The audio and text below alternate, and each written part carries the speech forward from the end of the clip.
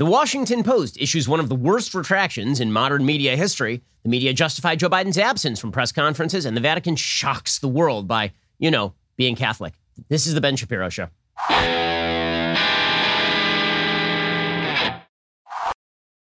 Today's show is sponsored by ExpressVPN. Stand up for your digital rights. Take action at expressvpn.com/Ben. We'll get to all the news in just one moment. First, a reminder.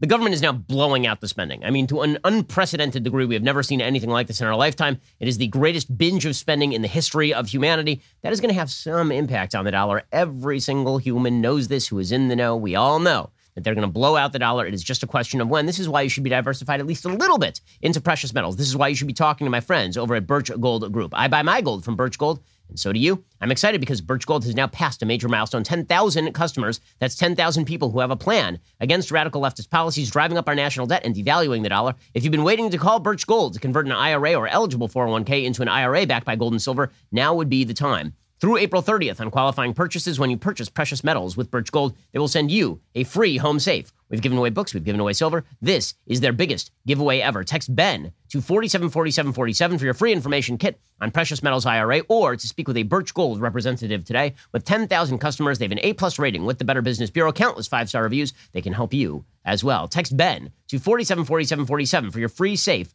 with purchase. Again, text Ben to 474747 to talk with my friends over at Birch Gold. Now is a great time to diversify away from the American dollar and into something like precious metals. Go check out my friends at Birch Gold. Text Ben to 474747. Alrighty, so the Washington Post has now beclowned itself in epic fashion.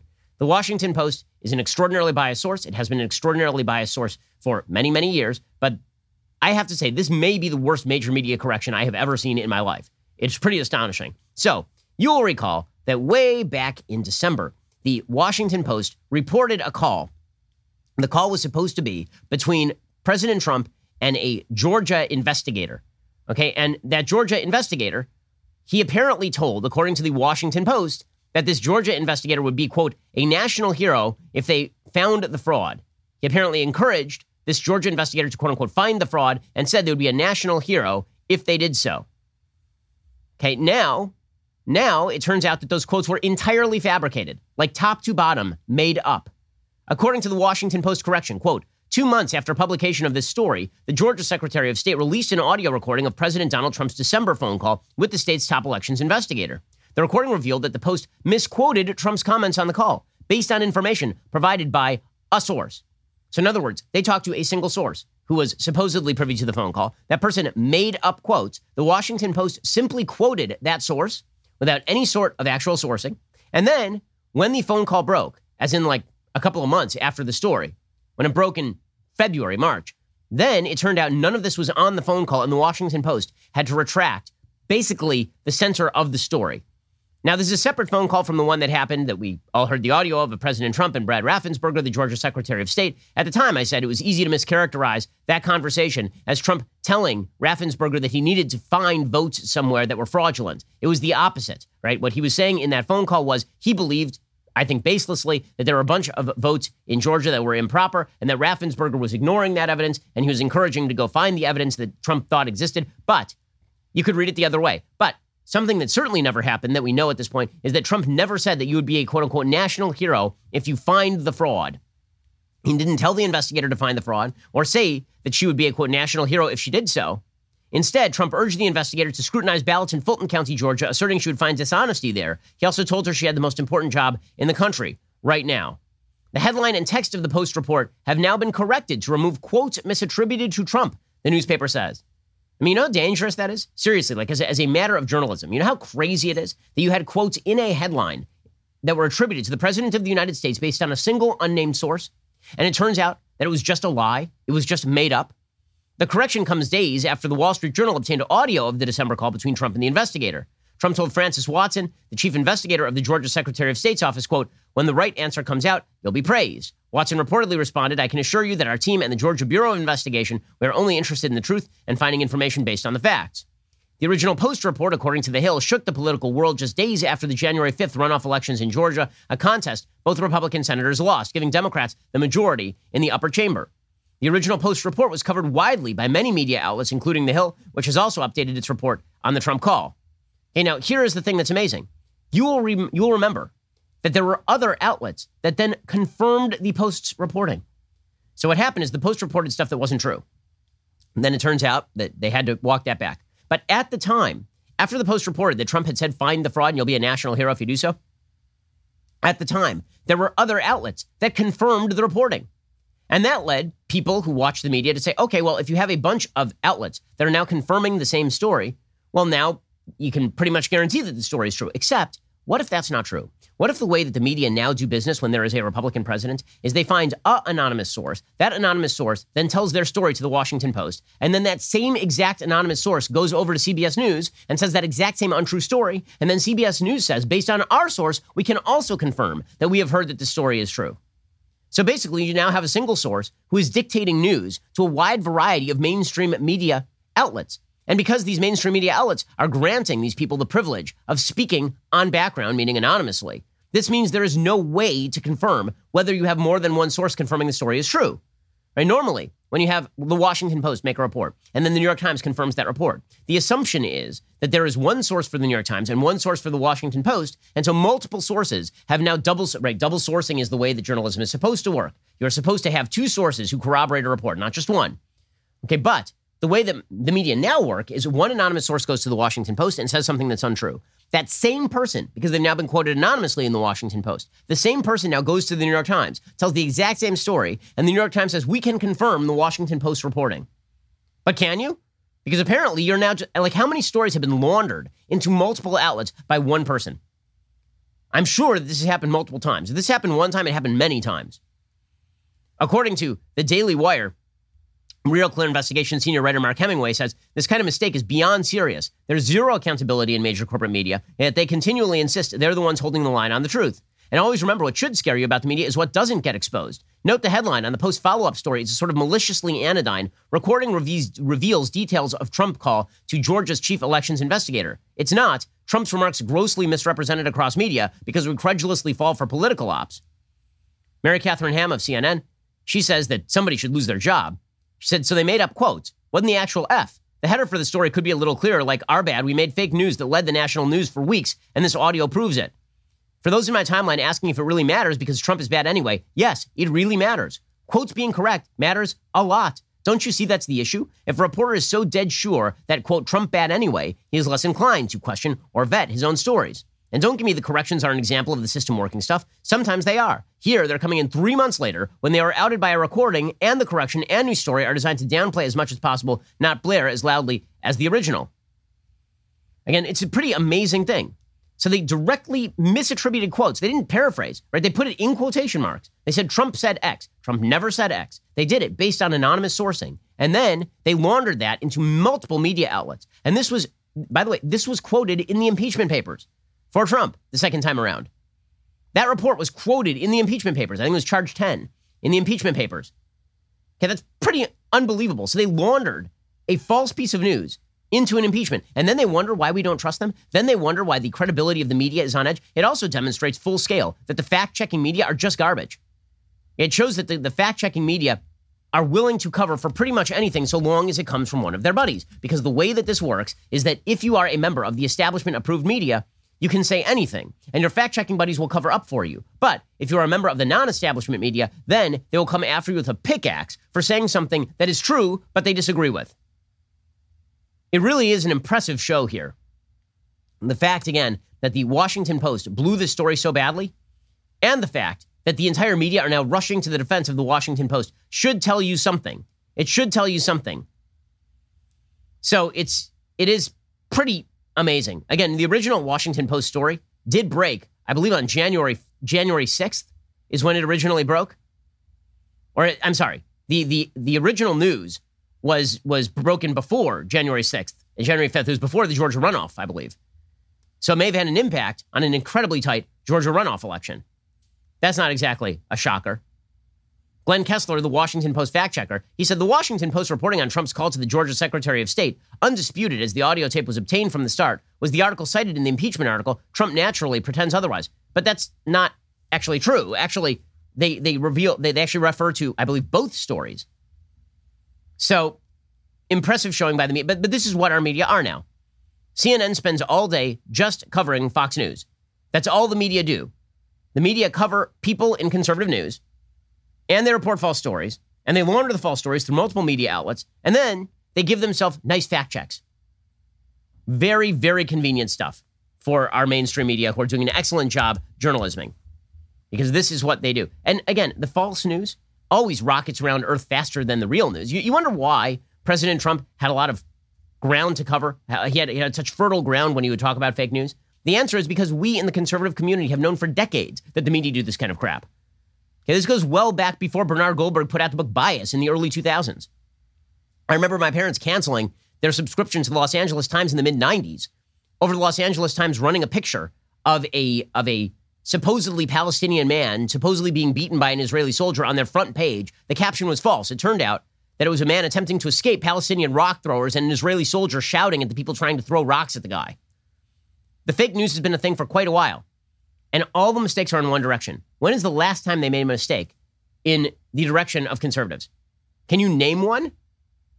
I mean, literally one. Can you name a mistake that has been made in the direction of Republicans? The answer, of course, is no. And these kind of stories happen regularly.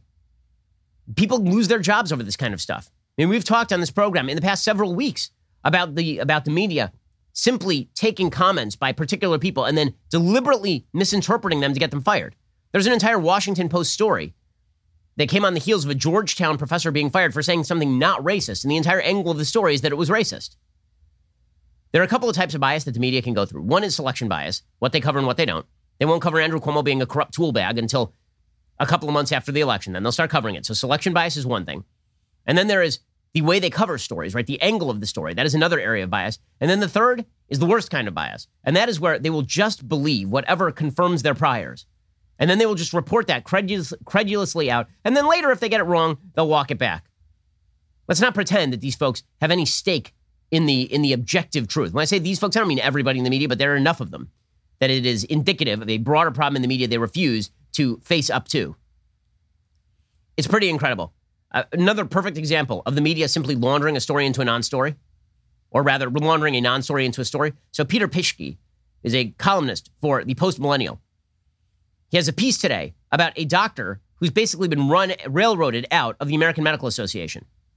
Here is what he says. Until last week, Dr. Edward Livingston was a celebrated academic, known for his compassion and for being a wise hand at difficult topics. He was the deputy editor of JAMA, the AMA's scientific and scholarly arm, and host of its successful JAMA Clinical Reviews podcast. Now he is persona non grata. Does anyone care about the truth when a juicy narrative is afoot? Will we burn everything down to get to the sin of racism even when none occurred?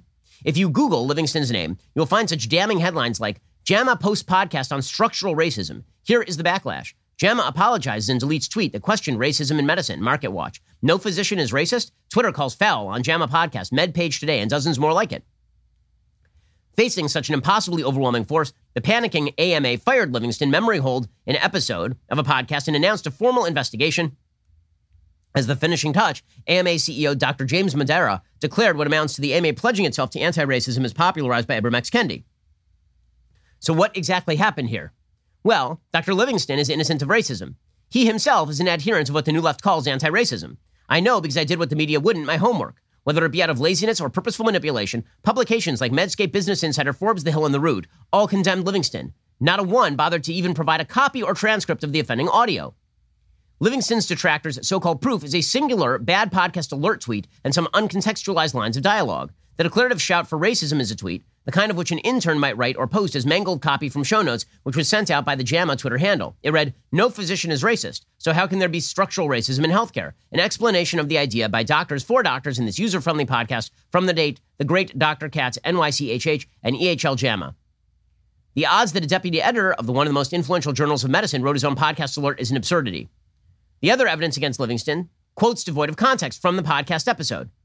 This episode featured public health expert Dr. Mitch Cass, CEO of NYC Health Plus Hospitals, in what was the fourth part of a series dedicated to fighting racism in medicine, of which Livingston was a participant. Here is the line shared by the media to justify indignation. Quote, "Structural racism is an unfortunate term. Personally, I think taking racism out of the conversation will help. Many of us are offended by the concept that we are racist."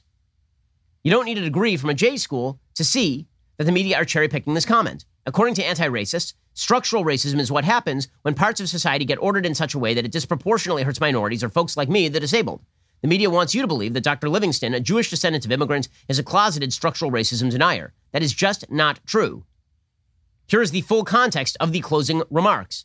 Quote, structural racism is an unfortunate term to describe a very real problem. There are structural problems in our society. There are neighborhoods that are impoverished. The quality of life is poor in those areas because we may put factories in them or have major thoroughfares that travel through them, but we strive to have a society that's more equal, etc., etc., etc. Okay, so this doctor never denied that there is structural racism. By the way, the notion of structural racism is widely open to interpretation. The basic idea that if there is some sort of inequality of outcome, that this means the system is itself racist, is a logical absurdity. It's not real. But that's not even what this doctor is saying. This doctor is a left-wing adherent. He's an anti-racist. It didn't matter. He lost his job with JAMA anyway. Because again, the lie matters more than the truth. So long as there is somebody to get today, so long as there is somebody you can take out of context today, the media will just do it. All the way from a random doctor to the president of the United States, because they are all in the tank. These networks are in the tank. These newspapers are in the tank. You cannot trust them. And then, because you can't trust them, their next move is to shut down any other place you can get news, which is why you have columnists for the Washington Post clubbing social media saying they shouldn't allow places like my place, Daily Wire, to have any traffic. It's why you have people in the mainstream media going after Substack so individual journalists can't actually write what they want to write. They must maintain the monopoly on their faux version of the truth. Okay, in just a second, we'll get to more on their faux version of the truth because the bias is so eminently obvious. First, a lot is happening at your front door these days. You have a lot of packages delivered. And as COVID begins to wane, you're starting to see your friends and your family more often in compliance with CDC guidelines and all of that. Well, here's the thing. You need to know what's happening at your house on any given day and at any time of the day. This is why you need Ring devices on your home. When we moved from LA to Florida, the first thing my wife said is, let's get the Ring devices on the house. And thus we have. Now is the perfect time to upgrade your doorstep with a Ring video doorbell. With Ring, you can see and speak to whomever is at the door from anywhere, right on your phone. You're never going to miss a visitor, whether it's your neighbor, your dinner, your groceries. You can keep those packages and deliveries safe. With motion detection, you'll get notified even if they don't ring the doorbell. If somebody stops by or something is going on, Ring will just let you know. I love having that Ring video doorbell. I've actually added Ring security cameras around the house as well because I have 3 children who are constantly trying to run into things. I only have one pair of eyes. Ring helps me keep eyes on everything going on at my house. They can do the same for you. Right now, get a special offer on the Ring Welcome Kit at ring.com/Ben. It comes with Ring Video Doorbell 3 and Chime Pro. It's the perfect way to upgrade your front door and start your Ring experience. Go to ring.com/Ben. Again, that is ring.com/Ben. Okay, so when I say that the media have a bias, I mean that their bias is extraordinary. Joe Biden, President Houseplant, he's just there to hide the water stain. The water stain is the radical policy. President Houseplant is there to provide a moderate face, right, to be barely alive and never talk to the media and avoid all questions, and for the media to cheer this. Because remember, the Trump administration was dishonest and obstructionist. They didn't provide the media with the information they needed. The Biden administration doesn't do press conferences and lies regularly, but the media cheer them on. Are you noticing why? Might it have something to do with the fact that the media love Joe Biden's policies and they are big fans? Thus, you have this tweet from Politico. Honestly, this is a North Korean-style tweet. Quote, 2.5 months in, President Biden has surprised some of his former colleagues and allies with a largely gaffe-free White House debut after a lifetime of verbal stumbles. Wow, gaffe-free, guys. Did you know that Joe Biden's been gaffe-free? Weird, because every time he talks, I play a gaffe of his on the show. Every single time, without fail. The President of the United States cannot get through 3 sentences without stumbling. He cannot. It is a physical impossibility for him at this point. He is in a state of decline. It is sad to say, and frankly, it's bad for him. It's bad for the country. I wish it weren't true. I wish he were fully himself and fully healthy. But he clearly is not. Okay, but the media are just going to pretend that he is gaffe-free. So not only is he gaffe-free and stumble-free, they're like, wow, I mean, it's been an incredible, you know why? Because they are hiding him in the basement, gang. He hasn't done a press conference. He hasn't answered an unfriendly question since January 20th. By my calendar, it is now March 16th. So it has been almost 2 full months since he took office, and he has not taken an unfriendly question yet. Instead, he takes questions like, what flavor of ice cream do you like? And how are those White House dogs doing? And it's unbelievable. And the media are treating this as though he's just good at this. He's not good at this. You guys are just bad at this. It's not that Joe Biden is good at his job. It's that you guys are crap at your job. According to Ed Morrissey at Hot Air, he says, wake me when more than one person asks questions at a time and when Joe Biden isn't acting as Joe's wingman. Okay, my prediction, this will not age well, this Politico tweet. It shouldn't even age at all, at least not among the White House press corps, who might be wondering when Biden's absence from the briefing room will finally get some notice from their colleagues in the media. There's been a curious lack of pressure from media outlets over access to Biden, even more so from media outlets that adopted slogans like democracy dies in darkness during the previous administration. What exactly does largely gaffe-free mean? Is that anything like praising a spouse for being frequently faithful? Largely gaffe-free. Politico's actual write-up apparently is a little bit better than the tweet, but not by much. They say, Joe Biden, disciplined messenger. Disciplined messenger?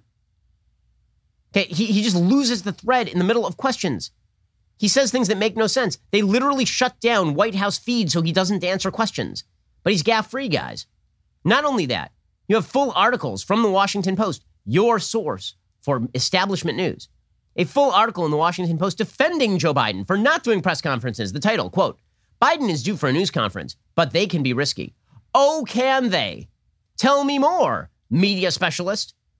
They can be risky, guys. Who knew? You know what? The solution to that is never have a press conference.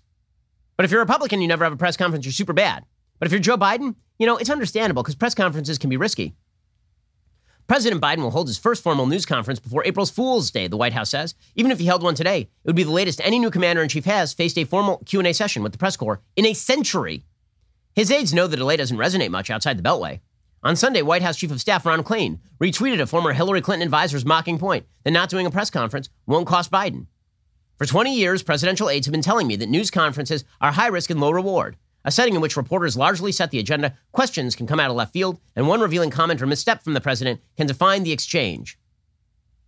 But that's just it. He probably should, but like the entire article is about how it makes perfect sense why Joe Biden is not doing press conferences. Yes, we know, because then he doesn't have to answer questions about his garbage policy. We understand. And by the way, the policy is in fact garbage. So instead, Joe Biden is just doing what Joe Biden does. He just goes directly to the cameras. Okay, so Joe Biden is now going to be taking a victory lap on COVID relief. He is not going to be running around taking questions from the press. He's not going to do any sort of interview in which difficult questions are asked. He'll get softballs from George Stephanopoulos. He's now scheduled to sit down with George Stephanopoulos, which is essentially like scheduling a lie down with your masseuse. George Stephanopoulos, former Hillary Clinton aide. It will never cease to be a source of amazement to me that George Stephanopoulos is somehow considered an objective source of news when he was the chief of staff for Hillary and Bill Clinton. It's unbelievable to me. It's the equivalent of, what if we just made Karl Rove a news anchor? Seriously, what if we just made Jared Kushner a news anchor? Like, what in the world are you talking about? Are you insane? But George Stephanopoulos over ABC News. Like, what in the world? But he's going to sit down with Joe Biden. It'll probably be super hard-hitting. I mean, I assume that the questions will be along the lines of, so, Joe, how are the dogs doing? And also, Joe, just how much help are Americans going to get from you? It'll be stuff like that. Joe Biden, meanwhile, taking a very, very slow victory lap on COVID relief, pretending that all of this spending was necessary. It absolutely was not. And again, the Democratic economic program, all the things that people tend to think of as the bugs are the features. They want to blow out the spending. They want to devalue the currency. They want to raise taxes. These are all part and parcel of a broader plan to claim that capitalism is failing, because the more you intervene with capitalism, the more capitalism has a tough time. And then when things fail, you get more government interventionism. When you blow out the currency the way they are doing right now, when you blow out the spending, this is not going to alleviate income inequality. It's going to exacerbate income inequality, because the income inequality can only be changed by people at the bottom getting richer. That only happens when they get better jobs over the course of time, not by simply signing people checks. The way that Joe Biden apparently thinks poverty is cured is with helicopter cash. This has never been true any time in human history. But here's Joe Biden taking a very slow victory lap with a couple of Metamucil breaks. Over the next 10 days, we'll reach two giant goals. The first is 100 million shots in people's arms will have been completed within the next 10 days. And 100 million checks in people's pockets in the next 100 days. Shots in arms and money in pockets. That's important. The American Rescue Plan is already doing what it was designed to do, make a difference in people's everyday lives. And we're just getting started. You're just getting started? You just blew it out for $2 trillion. Only $800 billion of which was even designed to go directly to Americans. And the vast majority of those Americans still have jobs and are earning incomes and still have savings from the last go-around. Again, the unemployment rate in the United States right now is about 6%. It is not 20%. It is not 30%. It is not 40%. In states that are open, the unemployment rate is 3%. Now, Joe Biden is living off the benefit of the fact that there's going to be a natural economic recovery here simply as people go back to work. This is the most artificial economic depression in the history of the American of the American state. Not close. Right? I mean, we were going great guns. We had an unemployment rate that was down to about 3%, which is effectively full employment. And the wages were rising. We had more open jobs than people seeking the jobs. So the wages were rising. And then COVID hit, and it artificially tanked the economy because all the governments forced everybody to stay out of their jobs. So that means that when everybody goes back to their job, there will be a vast recovery. I mean, Joe Biden is one lucky son of a gun because, number one, he can be not alive and receive the plaudits of the media. Number two, the economy is going to go gray guns simply by dint of the fact that it was before, then there was an artificial drop, and now the artificial drop is ending. This is why Goldman Sachs predicts that the economy is going to be growing at 8% for 2021. Axios says, if Goldman's forecast is correct, it would mark the largest economic expansion for the U.S. in generations. Not only would 8% annual growth denote a stupendous turnaround from the coronavirus pandemic, it would significantly outpace the firm's growth expectations for the U.S. as recently as late 2020. According to Goldman, we have raised our GDP forecast to reflect the latest fiscal policy news and now expect 8% growth in 2021 and an unemployment rate of 4% at the end of 2021, the lowest among consensus forecasts that falls to 3.5% in 2022 and 3.2% in 2023. But we expect inflation dynamics to mirror those last cycle and therefore expect this forecast to translate to only 2.1% core PCE inflation in 2023. Okay, well, what they are saying is that inflation is not going to spike over the course of the next couple of years because the economy is going to be superheated. But what happens by 2024? At a certain point, you have to pay for this stuff. And this is what Joe Biden knows. So what is his plan to pay for this stuff? To avoid inflation. As inflation starts to rise, what you're going to see Joe Biden push for is higher taxation. That is the other end. So Joe Biden gets exactly what he wants. He's a high tax, high spend. This is what he wants. The taxation is a feature, not a bug. Remember, the Democratic Party wants to tax you. It is not that they tax you because they need the money to do good things. They want to tax you. I'll never forget in 2008, Barack Obama being asked on a Democratic primary stage whether he would raise the capital gains tax even if it resulted in less tax revenue for the government. And because one of the things about tax revenue is that a growing economy produces more tax revenue and a shrinking economy produces less tax revenue. So if tax policy creates a shrinking economy, would you still want higher taxes on capital gains? And Barack Obama's answer was yes, for purposes of fairness. Democrats want higher taxes because they think that the government is good and you are stupid. They think that the government should sign you checks and you should stay home. They think that you can't make decisions about your own life, whether it is mask wearing or economic spending. Raising taxes is something they want. And by the way, if you believe that their taxes are going to stop at $400,000, that if you make over $400,000 a year, they'll raise taxes, but if you make below, they won't, that's a lie. They're going to raise taxes in a variety of areas that hit people in the middle of the income spectrum because the kind of spending they are doing right now requires it. There is no way around it. You cannot have European styles of living without European-style taxation. And the highest tax brackets in places like Scandinavia kick in when you're making about $60,000 or $65,000 a year, not when you're making $400,000 a year. Plus, you're going to now experience what we call bracket creep. So it is easy to say when you have if you make over $400,000 a year, then you're going to get increased taxation. But what happens as inflation starts to kick in? What happens as people start to inflate the value of or deflate the value of the US dollar? And what bought you a bagel yesterday is half the money that it would cost you to buy a bagel today. What happens when your wage rises simply to compensate for the rising prices of goods and services? What happens then? What happens when $400,000 today is actually the equivalent of $200,000 5 years ago? You get bracket creep. In other words, you don't even have to change the absolute number. All you have to do is wait for inflation to catch up and push people into, quote unquote, higher income brackets, even though they can't buy more for their money. So what is Joe Biden planning? He's planning a massive tax expansion. We'll get to that in just 1 second. First, let us talk about your sleep quality. So I've been sleeping a lot better, thank God. My baby has finally been sleeping through the night. And one of the reasons that I've really been enjoying it is because I have my Helix Sleep mattress. Helix Sleep, they've got a quiz. It takes just 2 minutes to complete. They match your body type and sleep preferences to the perfect mattress for you. Why would you buy a mattress made for somebody else? With Helix, you're getting a mattress you know will be perfect for the way you sleep. Everybody's unique. Helix knows that. They have several different mattress models to choose from. They have soft, medium, and firm mattresses that are great for cooling you down if you sleep hot, even a Helix Plus mattress for plus-size folks. It's been awesome getting these unboxing videos from so many of you who also found the Helix mattress of your dreams. If you're looking for a mattress, you take the quiz, you order the mattress that you're matched to, the mattress comes right to your door shipped for free. You don't ever need to go to a mattress store again. Helix is awesome. You don't need to take my word for it. Helix was awarded the #1 best overall mattress pick of 2020 and by GQ and Wired Magazine. Just head on over to helixsleep.com/Ben, take their 2-minute sleep quiz. They will match you to a customized mattress that'll give you the best sleep of your life. They've even got a 10-year warranty. You get to try it out for 100 nights, risk-free. They'll even pick it up for you if you don't love it, but you absolutely will. Helix is offering up to $200 on all mattress orders and 2 free pillows for our listeners at helixsleep.com/Ben. Go check them out right now. helixsleep.com/Ben. The bed's great. We have one. We have one of these mattresses. Helix is offering up to $200 off and 2 free pillows at helixsleep.com/Ben. Go check them out right now. Alrighty, so we'll get to Biden's tax plans in just 1 second. First, we've been talking about it for a week now.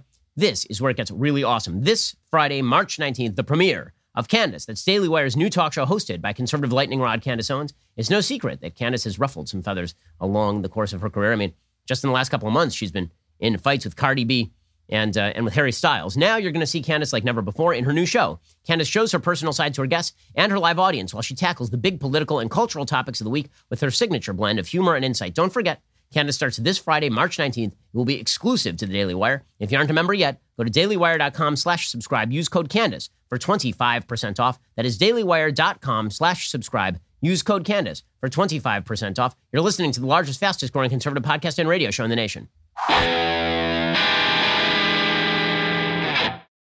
Alrighty, so Joe Biden is now pushing massive tax hikes. According to Bloomberg, Joe Biden is planning the first major federal tax hike since 1993 to help pay for the long-term economic program designed as a follow-up to his pandemic relief bill. So that was fun, right? He gave you free money, except it ain't free, because there ain't no such thing as free money. At a certain point, that money has to come from somewhere. There are only 3 places that you can get money when you spend money like this. 1, in the bond market. You sell bonds, you take that money, and you hand that to Americans. There's only one problem with that. The bond market is going to go under if you keep doing this over and over and you blow out the debt so that nobody thinks they're going to get paid back with a dollar that is of the same value as the dollar they are paying you today for the bond. 2, you inflate the currency by just printing dollars. That is the second step. 3, you tax the crap out of Americans. None of these 3 things are good, which is why you should really consider before you decide to spend trillions of dollars that do not exist. Well, here's the thing. Again, Joe Biden wants the taxes. Democrats love the taxes. The taxes are their friend because they get to then claim that they are punishing the rich. This is a class warfare point. It is not about the efficiency and efficacy of America's economy. This is an economy that is producing, without tax hikes, a 3% unemployment rate. Okay, and your solution is to take all those job creators and tax the living crap out of them? What do you think they're going to do? If you tax economic activity, why would at a certain point, I'm going to either move to avoid taxes, right? I'm not going to pretend I didn't do that with California. I personally took my family and left California in large measure because of their extraordinary income tax rates. I didn't feel like paying on top an additional 13 to 15% of my income to the garbage state of California. I didn't feel like doing that. So people will find ways to not do that. Okay, and if you raise the capital gains tax, you know what? People will just take that money and they will put it into savings. They just will not spend. They will take that money off the market and they will put it on the sidelines. Trillions of dollars sat on the sidelines during the Obama administration for precisely this purpose. The minute that Donald Trump took office, a lot of that money came off the sidelines, which is one of the reasons why you saw this economic boom. Okay, right now, Joe Biden is living off the fact that there is, again, this artificial economic expansion that comes in the wake of an extraordinary artificial economic depression. So he doesn't actually have to feel the impact of his own bad economic policy, and he's counting on that. He's counting on you not noticing, because again, if the economic growth rates are 7% as opposed to 8%, that's a pretty big difference, actually. But you're not going to feel it because the expansion is so great. So it's all fun and games as long as it lasts. But then it doesn't last, and then there are consequences to this kind of crap. For the Biden administration, the plan changes are an opportunity not just to fund key initiatives like infrastructure, climate, and expanded help for poorer Americans, but also to address what Democrats argue are inequities in the tax system itself. By the way, again, whenever you hear people say that people at the top aren't paying their fair share, what would be the fair share? The top 1% of income earners in the United States pay something like 30% of all tax revenue through income tax to the federal government. The top 50% pay 100%. The top 10% pay something like 80% of all taxes in the United States. So, no, you're right. It's not fair. It's not fair because you know what would actually be fair? A flat tax rate. I speak as someone who has paid taxes in nearly every income bracket in American life. And I've earned a very middle class income before and paid the tax bracket. And I've paid the top tax bracket as well. And let me tell you, I'm paying a lot more in tax by percentage now than I ever was making $60,000 a year. Okay, it is amazing to me that people continue to maintain the absolute fiction that people at the top are not paying their way. It's just not true. All net taxes in the United States are paid by the wealthy. All. Not some, all. They are paid by the wealthy. Net taxes are the taxes that you pay minus the government benefits that you receive. Because if you're at the top of the income spectrum, you receive no government benefits. According to Sarah Bianchi, head of the U.S. public policy at Evercore ISI, his whole outlook has always been that Americans believe tax policy needs to be fair. Fair. See, this is the beautiful thing about the mush word fair. Fair just means whatever Joe Biden says it means today. That's what fair means. It's not about efficiency. It doesn't have a measurable outcome. It's just about fair. So all of this is not really about helping the economy so much as it about the ruse of using the government to cram down a version of fairness on the American public that comes straight from Joe Biden's addled brain. Wonderful. Meanwhile, it is amazing to me. People want the government to control your life. Have you seen the government lately? And when you see Kamala Harris up at the podium saying, we're from the government, we're here to help, when was the last time the government did a great job with something, like a fantastic job? Okay, the reality is that even the vaccine programs, those vaccines were developed by private industry.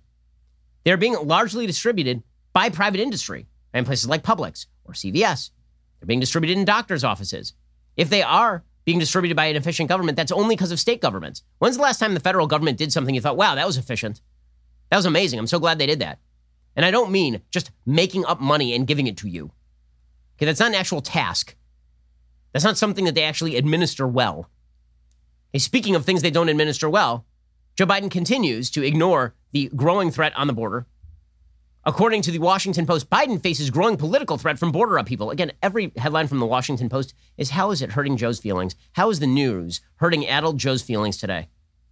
Sean Sullivan and Nick Miroff writing, Representative Henry Queller, a moderate Texas Democrat whose district hugs the border with Mexico, isn't happy with how President Biden's team has responded to the surge of migrants trying to enter the United States. His people need to do a better job of listening to those of us who have done this before, he said Monday. Representative McCarthy, he says this is worse than a crisis. Here's Kevin McCarthy, the House Minority Leader. It's worse than a crisis. I thought I would see a crisis, but this is really a human heartbreak. We have a brand new facility to care for these children. They built it beyond capacity thinking they would never reach it. Today, they just set the anniversary that they broke capacity, more than 1,040 children, and it's only growing every day. How many children didn't make it? How much is human trafficking being increased by what's happening? And it all started with these presidential policies. Okay, he happens to be correct about this. According to the Washington Post, Biden is now facing fire from a variety of places on the political spectrum. Centrist Democrats are afraid that his border policy is going to turn the 2022 election against them. Liberals and immigration activists are upset because of how migrants are being treated, because they just want people let into the country willy-nilly. Republicans, of course, are pouncing, lots of pouncing. The Washington Post is deeply worried about the political impact on Joe Biden of all of this. They say it's not clear that voters are going to see it how Biden sees it. Trump demonstrated that immigration can be an explosive issue that upends the political landscape, suggesting it could be a real threat to a president who is otherwise coasting on high approval ratings. And the dilemma is greater because so many crossing the border are minors. The president is receiving high marks from most Americans for his efforts to curtail COVID, including a sweeping $1.9 trillion relief bill. That has left Republicans scrambling to find a potent issue as they seek to retake the House and Senate in 2022. Many Republicans believe immigration may be that topic. It's the Republican pouncing that's the problem, not the thousands of kids being held in cages. By the way, immigrant teens are now going to be held at the Dallas Convention Center. This is how bad things have gotten at the border. The U.S. government plans to house up to 3,000 immigrant teenagers at a convention center in downtown Dallas as it struggles to find space for the surge of migrant children at the border who have strained the immigration system just 2 months into Joe Biden's presidency. American authorities encountered people crossing the border without legal status more than 100,000 times in February. That is a level higher than all but 4 months of Donald Trump's presidency. This, of course, is a challenge for President Joe Biden and his credibility, which, of course, is the big thing. We have to worry about Biden. We shouldn't worry about the policy. Just worry about Biden these days. Speaking of which, if you think that this White House is not radical enough, they're now at war with the popes. That's exciting stuff. So the White House has announced that they are at odds with the Catholic Church. It is always a source of great bemusement and amusement to me when the media find out that the Catholic Church believes Catholic things. This is one of my favorites. So every so often, the media will have a headline. And the headline will be something like, Catholic Church still against same-sex marriage. Right, like they have been for, 2,000 years since, like the Gospels. I mean, shocking.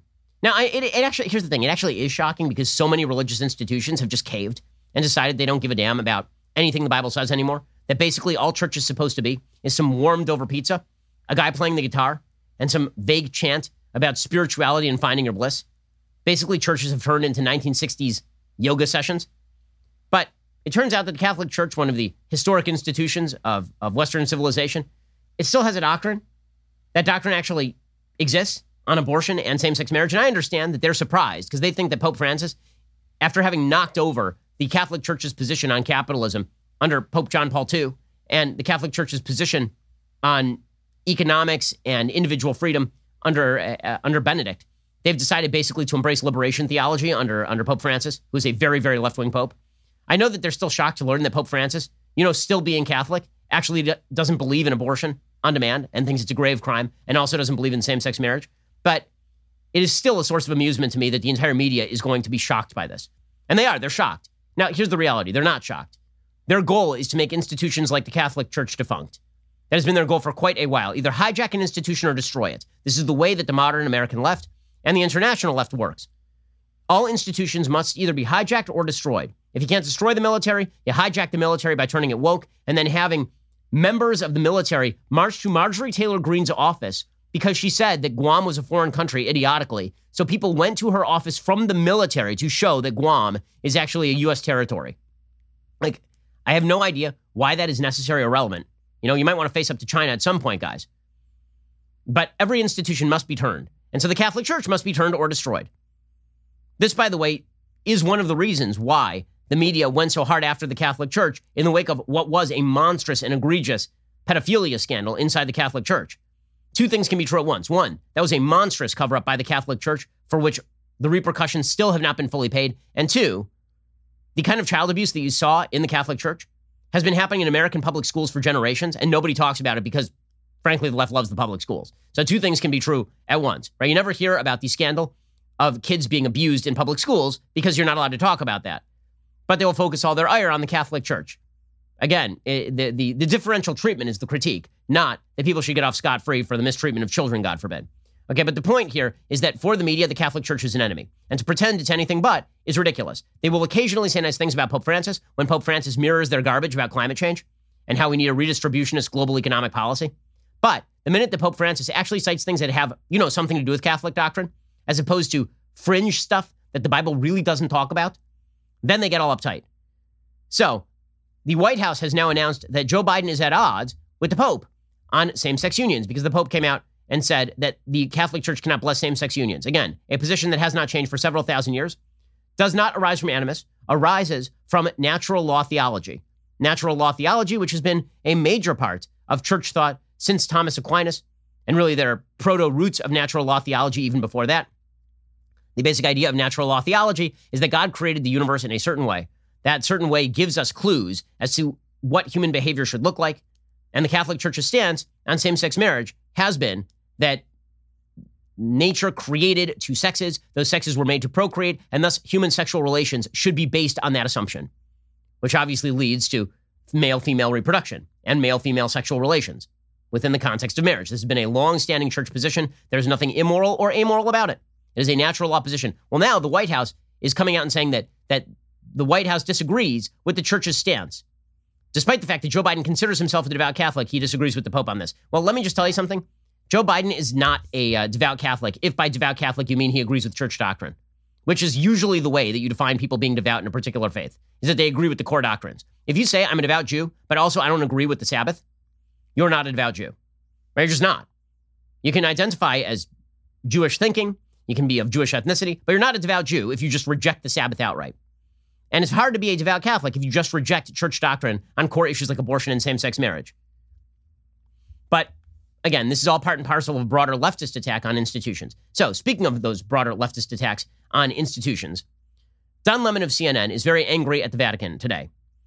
So number one, I don't think that Don Lemon is a great source on Catholicism. Like if you are looking for your source on Catholicism, I typically would not go to the guy who was essentially doing wolf calls at waiters, according to, I think it was a New York Magazine profile of Don Lemon. He was wolf calling and assessing the sexual attributes of male waiters during an actual sit-down interview. This was considered charming at the time, right? That's the way this works. Don Lemon, though, has some thoughts on Catholicism in the Vatican. Why? Just why? And the answer is because, of course, he's left-wing. And the left will not rest until the Catholic Church is wiped out of existence or hijacked for liberation theology, and they get rid of their social policy. Everything must mirror the left. The left cannot stand that anyone thinks differently than they do. Here is Don Lemon. Listen, I respect people's right to believe in whatever they want to believe in their God. But if you believe in something that hurts another person that does not give someone the same rights or freedoms, not necessarily under the Constitution, because this is under God, I think that that's wrong. And I think that the Catholic Church and many other churches really need to re-examine themselves and their teachings, because that is not what God is about. God is not about hindering people or even judging people. God is not about judging people? That's a new one. I'm not going to take lessons on God from Don Lemon. First of all, anybody who tells you that God is not about judging people is an abject moron. That is literally one of God's rules. That is like the chief rule when it comes to humankind, is judging people. Read a Bible. The notion that God doesn't judge people, then what is the purpose of him? Just say that you're an atheist. Just say that you don't believe in a God that actually cares about humanity. If God cares about humanity, then God judges humanity. This has been a long-standing part of religion. Every major religion, every single one that believes in a monotheistic God believes that God judges people. But again, only the religion of leftism says that we're not judgmental except that you're immoral. I mean, the number of self-contradictory statements there from Don Lemon is truly incredible. He says, I respect anybody's right to believe what they want religiously, except if they believe things I disagree with, like God judges people and has standards for human behavior. If they believe that, then they're bad people and immoral, and they need to rethink their teachings. Listen, I don't think that Don Lemon needs to rethink his beliefs about homosexual activity. It's a free country. He can think whatever he wants. In fact, it's a free country, and as long as he's not harming anybody else, he can act however he wants. But guess what? He doesn't get to dictate to me how I lead my life or how I teach my kids or what I believe. I thought that was the basic line, that was the basic agreement, was it not? But no, that is not the agreement, because when self-expression becomes key, institutions must die. When self-expression and self-identity become key, institutions must die. We have now entered the expressive individualism phase of American life, where all of society is supposed to comply with your view of yourself. And if I refuse to comply with that view, I have done you a harm. Now, I've never done Don Lemon a harm. I haven't. I haven't told him what he cannot do by law. I have not said that the government should impose in his life in any way of which I am aware. None of that. Right? He is free to engage in whatever he wants to engage in, so long as it does not harm another human being. Okay, but I am fully free to say that I believe that he engages in sinful activity. I am fully free to do that without that constituting a harm. But if you're an expressive individualist, if you believe that the chief goal of happiness is to define yourself without regard to what others believe, but others have to mirror your own self-belief, this is how you end up with a 2,000-year-old institution called the Catholic Church needs to be destroyed because I, Don Lemon, have hurt feelings. Right? All of religion has to change because my view of God doesn't comport with traditional religious views, and my view of God says that everything I do ever is right. And because my view of God says that, if you believe that God does not think that that is right, this means that you are intolerant and bad. So again, one of the things that you are seeing here from the left on a broader religious level here is the attempt to impute bigotry to people who have religious beliefs rooted in natural law. And the attempt to impute emotivism to your political opposition. Emotivism is a term coined by Alistair McIntyre, the Catholic theologian. I believe he teaches over at University of Notre Dame. And Alistair McIntyre, who wrote a great book called After Virtue that is totally worth the read, he talks about emotivism as one of the chief mechanisms of American society at this point, is that we don't believe that people's arguments come from a place of logic and reason. We believe that people's arguments come from a place of emotionality. And because we believe that, it is easy to attribute to somebody who has a different belief some form of animus. And that's what you see from Don Lemon right there. He can't credit people who disagree with him on the nature of sin with a different premise on what God does and what God is for and what is to be derived from nature and natural law. He can't do that. Instead, it comes from bigotry. And you have to redo your entire church to comply with Don Lemon's view of God so that he feels better about himself. In fact, Don Lemon has other thoughts on Jesus. Did you know this? So he has thoughts on God. Apparently, God exists, but is non-judgmental and is basically just your high school diversity advisor. That's who God is. God is just a being who created you to do whatever the hell you want without any level of judgment and without any requirements for your behavior, which means that he's utterly irrelevant. There is no reason to have God if that is what you believe. And then Don Lemon also believes that the way to cure American racism is to teach that Jesus wasn't white. Man, Sunday school lessons with Don Lemon are weird.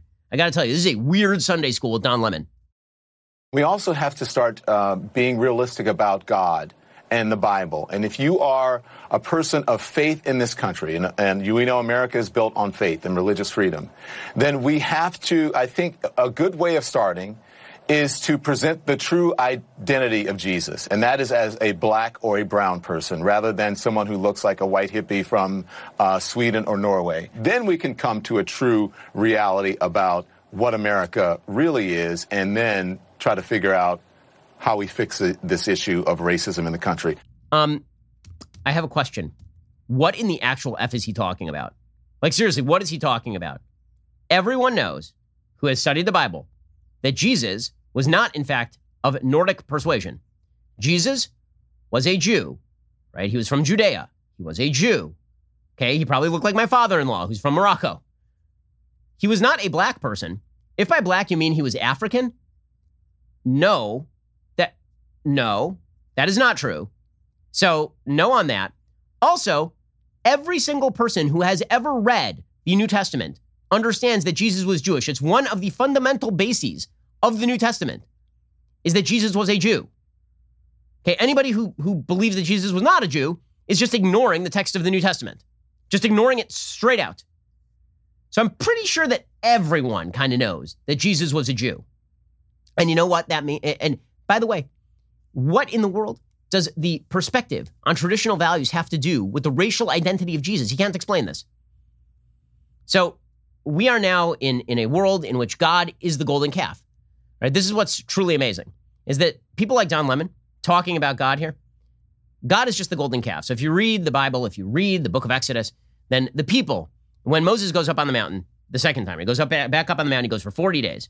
It's a pretty good story, I'll tell it. Moses goes back on the mountain for 40 days after having given the 10 Commandments with God's help, or rather the other way around. God gives the 10 Commandments with Moses' help. So Moses goes back up the mountain for 40 days. He stays too long, and the people downstairs get upset, and they get angry, and they're not sure where the leader went, and so they decide to erect a golden calf. Right? They go to Aaron, who is Moses' brother, and they say, we need a golden calf to lead us now. And so Aaron, who's afraid that they're going to kill him, he says, give me all your gold, and he throws the gold into the fire, and out comes the golden calf. Okay, the golden calf is bad. It's bad, right? The golden calf is a representation of the idea that human beings are apt to create their own gods, and those gods are apt to be reflective of them. Because when people create their own moral standards and then attribute that to God, that is a deep, deep sin. To pretend that God agrees with you rather than you agreeing with God is, in fact, to make a mockery of God. In fact, my friend Dennis Prager, this is his entire take on the commandment in the Bible that you're not allowed to take the Lord's name in vain. He says that God really doesn't care if you say GD. What God really cares about is the idea that you are taking your own opinion and then attributing it to God. But this is what Don Lemon is doing now, right? He is saying that he gets to define who Jesus was, he gets to define who God was, and if his definition does not meet with the Bible's definition, the Bible's wrong. The Vatican's wrong, you see. All of these institutions are wrong. Traditional institutions are wrong. They must be torn down on behalf of our golden calf. And our golden calf is our own values. So take a back seat, sit down. Your values don't matter any longer. And by the way, Joe Biden agrees with this. Devout Catholic Joe Biden agrees with this. Because Joe Biden says that he is a devout Catholic, but also disagrees with fundamental Catholic doctrinal points. He's not even doing the Mario Cuomo idea, where Mario Cuomo suggested that this was his original formulation, that he was not a personal believer in abortion, but he didn't want to use American law to cram that down. I think it's a bad political argument when it comes to the protection of human life, but at least you can see the division there. I personally, in my life, believe X, and I abide by the doctrine of the Catholic Church, but I don't believe that ought to be imposed at the top level. Right? I, as an Orthodox Jew, believe the same thing. I believe in the Sabbath. I don't think it's the government's job to force everybody to comply with the Sabbath. Okay, but that is not what Joe Biden is claiming, right? Joe Biden says he does not agree on same-sex marriage. He does not agree on abortion, but he's a devout Catholic. That's a form of idolatry. What Don Lemon is doing here is a form of idolatry. The entire leftist ideology is idolatry. It is the positioning of a God that is other than actual monotheistic Judeo-Christian God. And by the way, even Judeo-Christian Islamic God, right? It's an entirely different concept of what God is. God is just your friend who's supposed to pat you on the shoulder and tell you did a good job no matter what you did. God is your high school guidance counselor. And a gumball machine, by the way, because if you ask something of God and he doesn't give it to you, then that's because God is bad. It's not your fault. It's not that you ever have to change. That is a recipe for complete institutional collapse. The left knows this, which is why they are pushing it. Okay, that's why the attack on the Vatican matters. Not because I think that I give a damn what Don Lemon actually thinks of religion, but because it is indicative of a broader left-wing assault on religion as an outgrowth of animus, as an outgrowth of bigotry. It is why it's such a mistake for folks on the right not to argue in terms of natural law, not to argue in terms of personal happiness or what identity actually constitutes, and instead to sort of do this rearguard action where the right doesn't defend its own religious precepts. Instead, they're like, yeah, just leave us alone and we have the right to do what we want to do. That all of that is true, but they're not going to leave you alone. So you're going to have to argue for the value of your own positions. You're going to have to explain why your positions are correct, why there is natural law to back them. The left is intolerant and they will not leave you alone. If you're a religious person and you have shied away from the fight, if you're a religious person, you think, okay, I'm just going to lead my life and they'll leave their lives and everybody will be fine with each other. No, they're going to make you bake the cake. They're going to make you mirror their own beliefs. And they're going to declare that you are godless if you don't do what they want you to do. They're going to declare that all these institutions have to be torn down. And what do you get for going along with them? All you get for going along with them is a temporary reprieve, because next time they disagree with you on something, they'll tear you down right over again. They will just do it right again. Alrighty, we'll be back here later today with an additional hour of content coming up soon. The Matt Walsh Show, airing 1:30 p.m. Eastern. Be sure to check it out over at dailywire.com. I'm Ben Shapiro. This is The Ben Shapiro Show.